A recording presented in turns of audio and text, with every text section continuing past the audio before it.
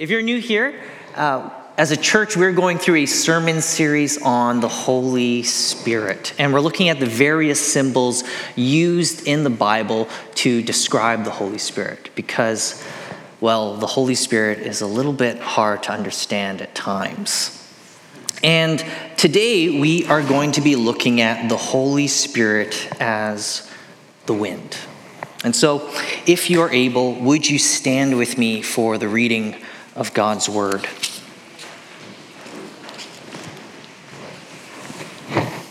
If you have your Bibles, there are ones in front of you. Let me encourage you to use those. John chapter 3. Let me read. Now, there was a Pharisee, a man named Nicodemus, who was a member of the Jewish ruling council. He came to Jesus at night and said, "Rabbi, we know that you are a teacher who has come from God, for no one could perform the signs you are doing if God were not with him." Jesus replied, "Very truly I tell you, no one can see the kingdom of God unless they are born again." "How can someone be born when they are old?" Nicodemus asked.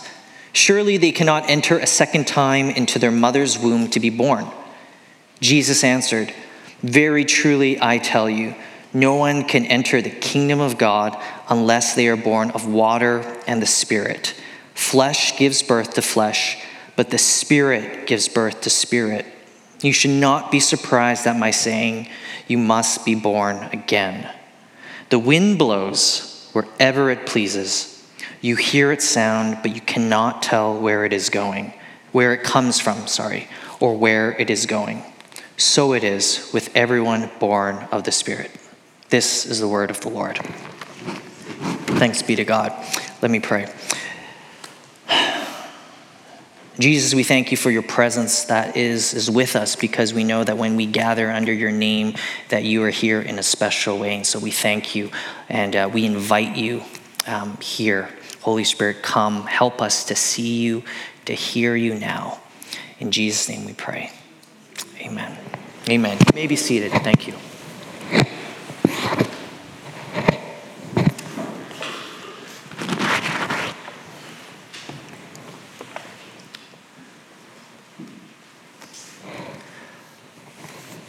Love is Blind is a reality show on Netflix about 15 men and 15 women who are looking for love. They want to find a real, genuine connection, but they've realized that the world and their own fixation on physical attraction has gotten in their way.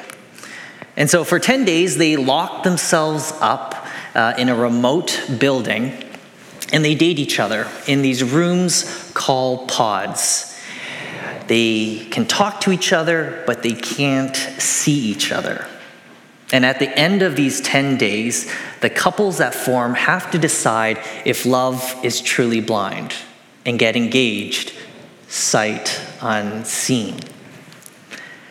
Now, despite how ridiculous you may think this show is, or any reality television for that matter, something profound is said in the show almost every time.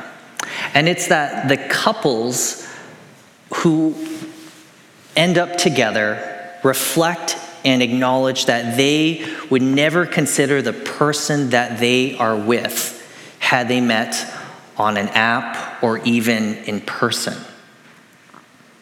And although most don't get engaged, I think this show shows something about the human condition. And it's this: that we all have a vision of love, of life, of flourishing. And sometimes that vision gets in our way. Whether it's what we want in a partner, what we want for our children, what we want for our work, our career, our lives, sometimes those things get in the way of what we truly need. In other words, we all have blind spots. We all get tunnel vision. And our vision for life, our plans for it, as good as they are, are simply not enough. In our text today, we meet a man with a vision, a biblical vision, and recognizes that his plan is not perfect, that he is not perfect. And his name is Nicodemus.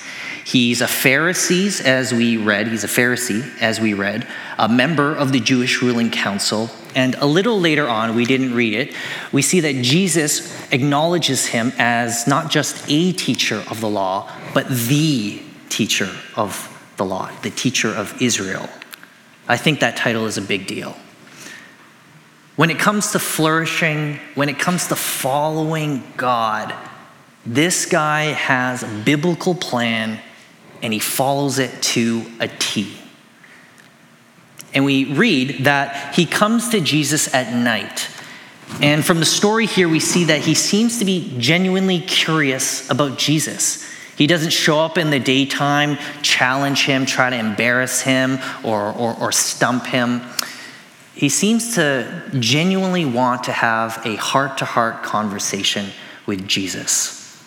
And so far, we see that Jesus is faithful, he's intelligent, and he's also a really humble guy. So let's look at their conversation now, knowing this. Nicodemus says, "Rabbi, we know that you are a teacher who has come from God, for no one could perform the signs you are doing if God were not with him." Jesus replied, "Very truly I tell you, no one can see the kingdom of God unless they are born again." Confused, Nicodemus then asks, how can someone be born when they are old? Nicodemus asked. Surely they cannot enter a second time into their mother's womb to be born. Now let's pause for a second. In the original language of the New Testament, that is Greek, the term or the word for again, as in born again, is the word anothen. This word anothen means again, but it can also mean above. When Nicodemus hears that in order to see and enter the kingdom of God, you need to be born anothen, Nicodemus thinks that Jesus means again, not above. In other words, Nicodemus thinks he just needs to go back in time, correct a few mistakes, and then everything will be good and he can enter the kingdom of God. He's like, I know I'm not perfect. Okay, Jesus, I know that. I haven't made all the best choices in life, and I regret them. But if I could go back in time, I would do things differently. So tell me, Jesus, how? How can I be born again? How can I get my hands on a DeLorean and 1.21 gigawatts and do things differently? And so Jesus answers, he clarifies. Very truly I tell you, he says again, no one can enter the kingdom of God unless they are born of water and the Spirit. Flesh gives birth to flesh, but the Spirit gives birth to spirit. You should not be surprised at my saying, you must be born anothen. In other words, Nicodemus, when I say anothen, I don't mean again. I mean above. And when I mean above, I mean by the Spirit. No matter how much we try, no matter how much we plan, no matter how much we think like a monk, build atomic habits, listen to our bodies, follow the 12 rules for life or the 48 laws of power, no matter how much we subtly not give and even dare greatly, we cannot in our own strength, in our own flesh, according to Jesus, manufacture the kingdom of God in our own life. Now, that isn't to say that these things are bad or not helpful. There are clear commandments in Scripture to help us live well, to help us make good decisions. But doing all of those things, like Nicodemus, only goes so far without the Spirit. Ultimately, it is the Spirit of God that brings the peace of God, the joy of God, the life of God. Ultimately, it's the Spirit of God that ushers us into the kingdom of God. Now, Jesus has some good news and some bad news. Let me start with the good news. The good news is that the Holy Spirit is like the wind. Jesus goes on and says, "The wind blows wherever it will, and you hear the sound it makes, but do not know where it comes from and where it is going. So it is with everyone born of the Spirit." A bunch of years ago, my friend's wife organized a surprise party for him in light of a milestone in his career. So we gathered together at the restaurant. We weren't planning on jumping out. We just came early and got ready for him. However, when he and his wife arrived and saw us, he told us later that he was immediately filled with anger. You see, he thought that we gathered together without him and that we didn't invite him.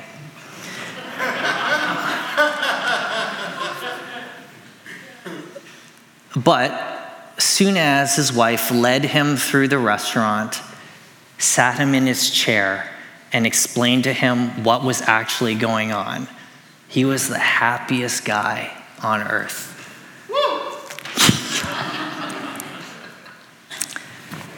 Now, there are bad surprises, like when your friends eat without you, and then there are good surprises, like when your friends are waiting to eat for you. And when Jesus says that the Holy Spirit is like the wind, and we don't know where it is going, aside from the kingdom of God, Jesus is telling Nicodemus that the Spirit will surprise us in good ways. When we call something a breath of fresh air, we are saying like it's a wind on a hot day, a wind in a stuffy room. It's unexpected, refreshing, life-giving. The word Spirit in Hebrew and in Greek, ruach and pneuma, both actually mean wind. The Holy Spirit is literally and metaphorically a breath of fresh air. We might not know where the Spirit comes from or where it is going, but we know that it's ultimately leading us to God's kingdom and to flourishing. In other words, the Spirit from time to time wants to throw us a surprise party. Now, of course, let me say this part too. Having plans and having them come to fruition are good things. They're not bad things. And I think we are encouraged to make plans. However, wouldn't life just seem a little incomplete if everything went according to plan? And wouldn't it be a little stressful, if not a lot, if our future, our flourishing rested solely on our shoulders?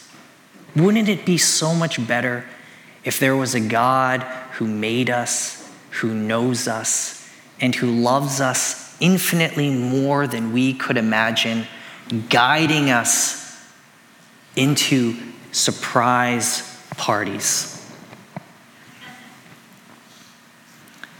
If the Holy Spirit is like the wind that unexpectedly leads us into new and exciting places and experiences, then is it possible that a metaphor for our lives can be ships, specifically sailboats, sail ships? sailboats.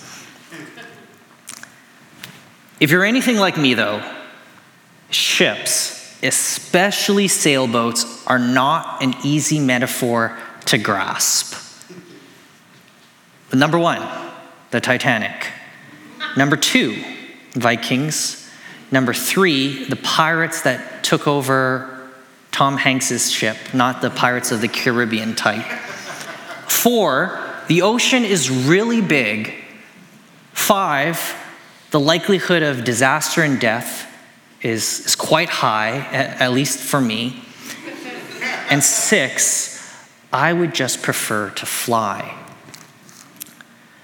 In our fully mapped out and giant world, it can be hard to think of the Holy Spirit as the wind and our lives as ships as good things. I much rather prefer the Holy Spirit to be Google Maps, or better yet, an autonomous Tesla that I just set my destination and it takes me to the best and quickest route. However, what if sailing into God's kingdom by the Spirit is not like sailing in this world? I used to read a Japanese manga comic in English called One Piece. It's about a group of misfit pirates, friends seeking buried treasure and new experiences. Now, in this world, it's not so much giant continents and then giant oceans, but rather ocean and lots of islands all over the place. And throughout the story, they go from island to island, discovering new things, new treasures, new people, and gaining new and good experiences. What if sailing in the Spirit is less like sailing in our world and more like sailing in that world, where the kingdom of God can be found not just in Hawaii, the Caribbean, Southeast Asia, and the Maldives, but everywhere. No offense to everywhere else in the world, right? Where if we let the wind of God carry us in an unknown direction to an unknown destination, we can actually be confident that we are going to get to a good place, that we are going to find land. King David said in Psalm 23, "The Lord is my shepherd. I lack nothing. He makes me lie down in green pastures. He leads me beside quiet waters. He refreshes my soul." The scriptures, God promises that when we listen to the Spirit and are led by the Spirit, God is with us and the Spirit is leading us to good places. That the Spirit leads us to land, and not just any land, but land with green pastures and still waters, land flowing with milk and honey, land where we can take rest, be refreshed, nourished, and even flourish. However, I did tell you that there is some bad news, and here it is. The Spirit is like the wind. The wind blows wherever it will, and you hear the sound it makes, but do not know where it comes from and where it is going. So it is with everyone born of the Spirit. Grace Ji-sun Kim, a Korean-American theologian and professor of the Earlham School of Religion, says this: "As the wind blows freely, we must recognize that while we are inclined to control all elements in our environment, we can never attain authority over the wind. We cannot direct it in one way or another. It cannot be moved as it has a mind of its own. In the same way, the Spirit as wind moves as it wishes. unable to be tamed and fully understood. If Jesus was speaking to Nicodemus today and in Vancouver, I think Jesus would say that the Spirit was much more like the rain. We don't know if it's coming tomorrow or if it's coming tonight or next week. We can't tell it when to start, and we most definitely can't tell it when to stop. This last Thursday was May 4th. For those of you who are not familiar with that, it is a special day for Star Wars fans. May the 4th be with you. And for the first time ever, I'm not really a fan, I happened to watch one of the movies, episode 5. And this is the part in the story where Luke gets trained by Yoda. And Yoda is training Luke how to use the Spirit. And it was quite incredible how much the Force is like the Spirit. Yoda tells Luke that he can't control it, that he can't force the Force, that he has to partner with the Force, that the Force is alive, just like the Spirit.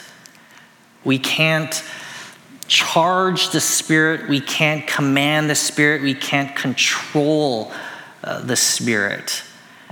We can't, Dragon Ball charge it and then send it out. All we can do, like in sailing, is to be open and ready for it. We have to metaphorically live with our sails open to the wind of God. If there's one thing to remember out of everything I've said, it's this: that if you want to sail into the kingdom of God, you have to surrender to the Spirit of God. Let me say that again. If you want to sail into the kingdom of God, you have to surrender to the Spirit, the wind of God. So, what does it mean to surrender to the Spirit? If we take a look at our last verse, verse 8, we get a hint. Jesus says, "The wind blows wherever it pleases. You hear its sound, but you cannot tell where it comes from or where it is going. So it is with everyone born of the Spirit." If we look into the Greek one more time, the word for sound, or the term sound of the wind, is a play on words. The word sound can also mean voice. And so we can interpret John to be saying, the Spirit speaks whenever it will, and you hear its voice, but you do not know where it comes from and where it is going. And what we see is that surrendering to the Spirit, sailing in the Spirit, involves hearing, involves listening to God. We live in a world of messages and consequently distraction. We are constantly being bombarded with not just message after message, but messages after messages.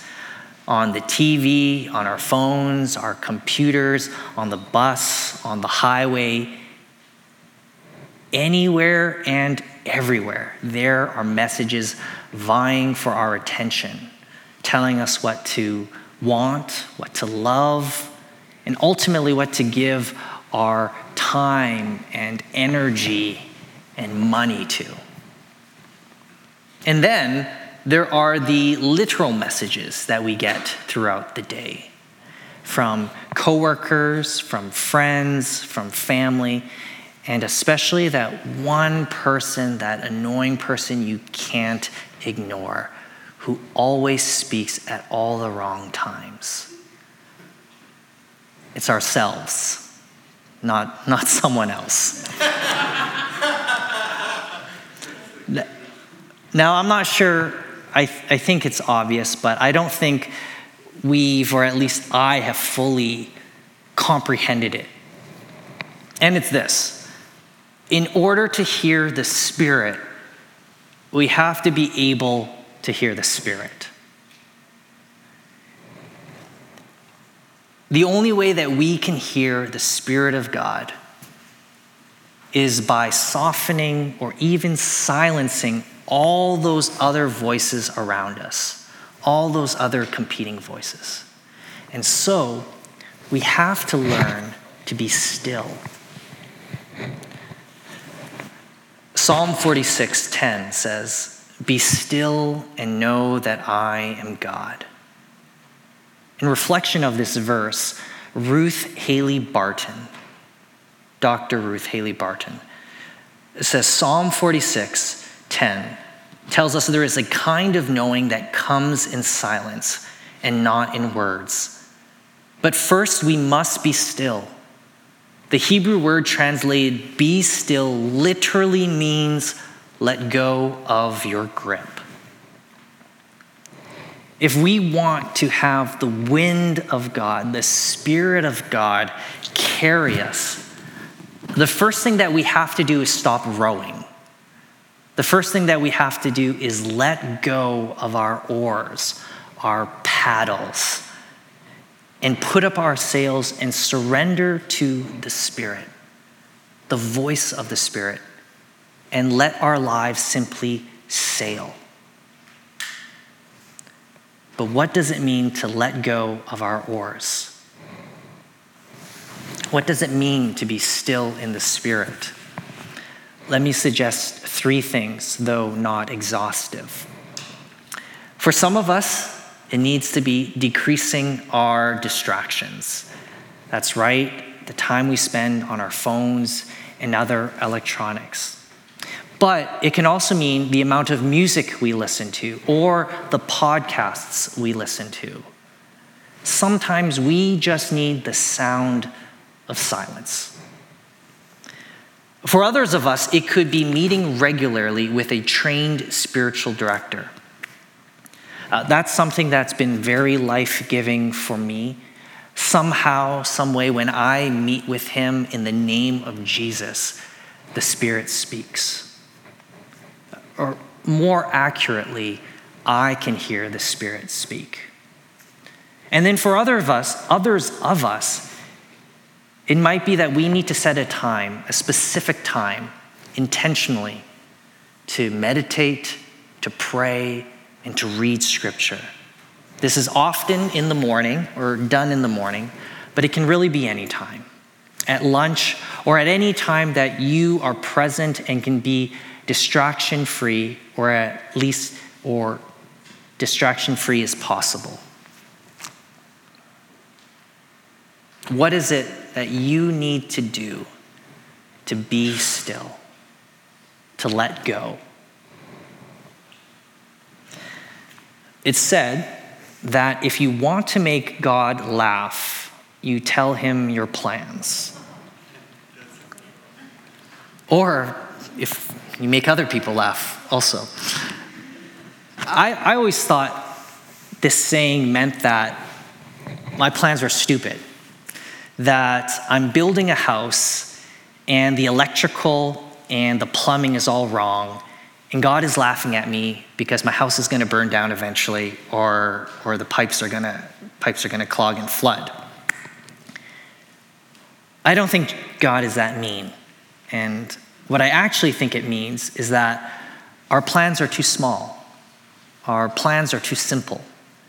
God has bigger and better plans for us. Plans to prosper us. Plans to lead us into God's kingdom. One of my favorite C.S. Lewis quotes is one in which he talks about a kid who lives in a slum. And this kid's favorite pastime is making sandcastles, but with mud. And C.S. Lewis says, following the voice of the Spirit, following God, is like as if this kid is offered a all-expense-paid cruise to all the best places in the world. But the kid has no idea what a cruise is, maybe what a ship is, that there's even anything beyond the city, the slum that he knows. And C.S. Lewis is trying to say that all of us are like that kid. All of us don't understand the goodness of what God is trying to do in our lives, the good places that God is trying to take us. We think the good life is a life without any responsibilities, or a life with a house, a family, 2.5 kids, and a white picket fence. It's a successful career or early retirement.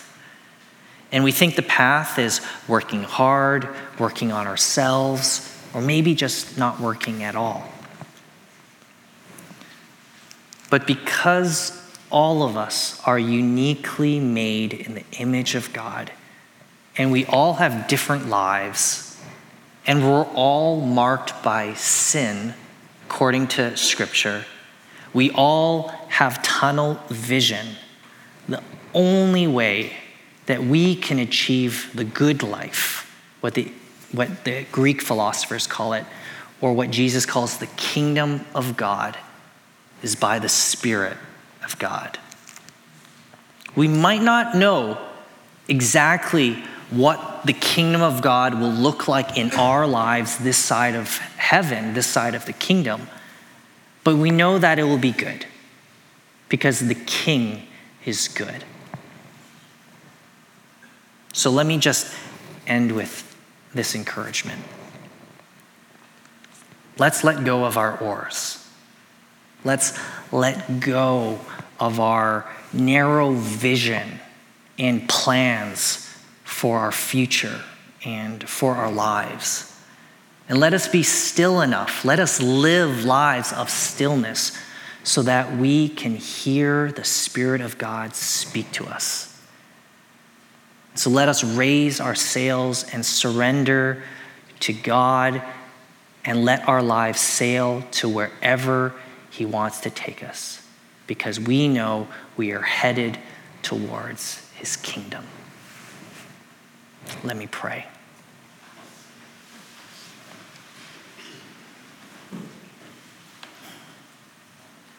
Jesus, we thank you for your word, and we thank you for your Spirit that raised you from the dead, that brings us to new life, that comforts us, that speaks to us, that matures us, that leads us.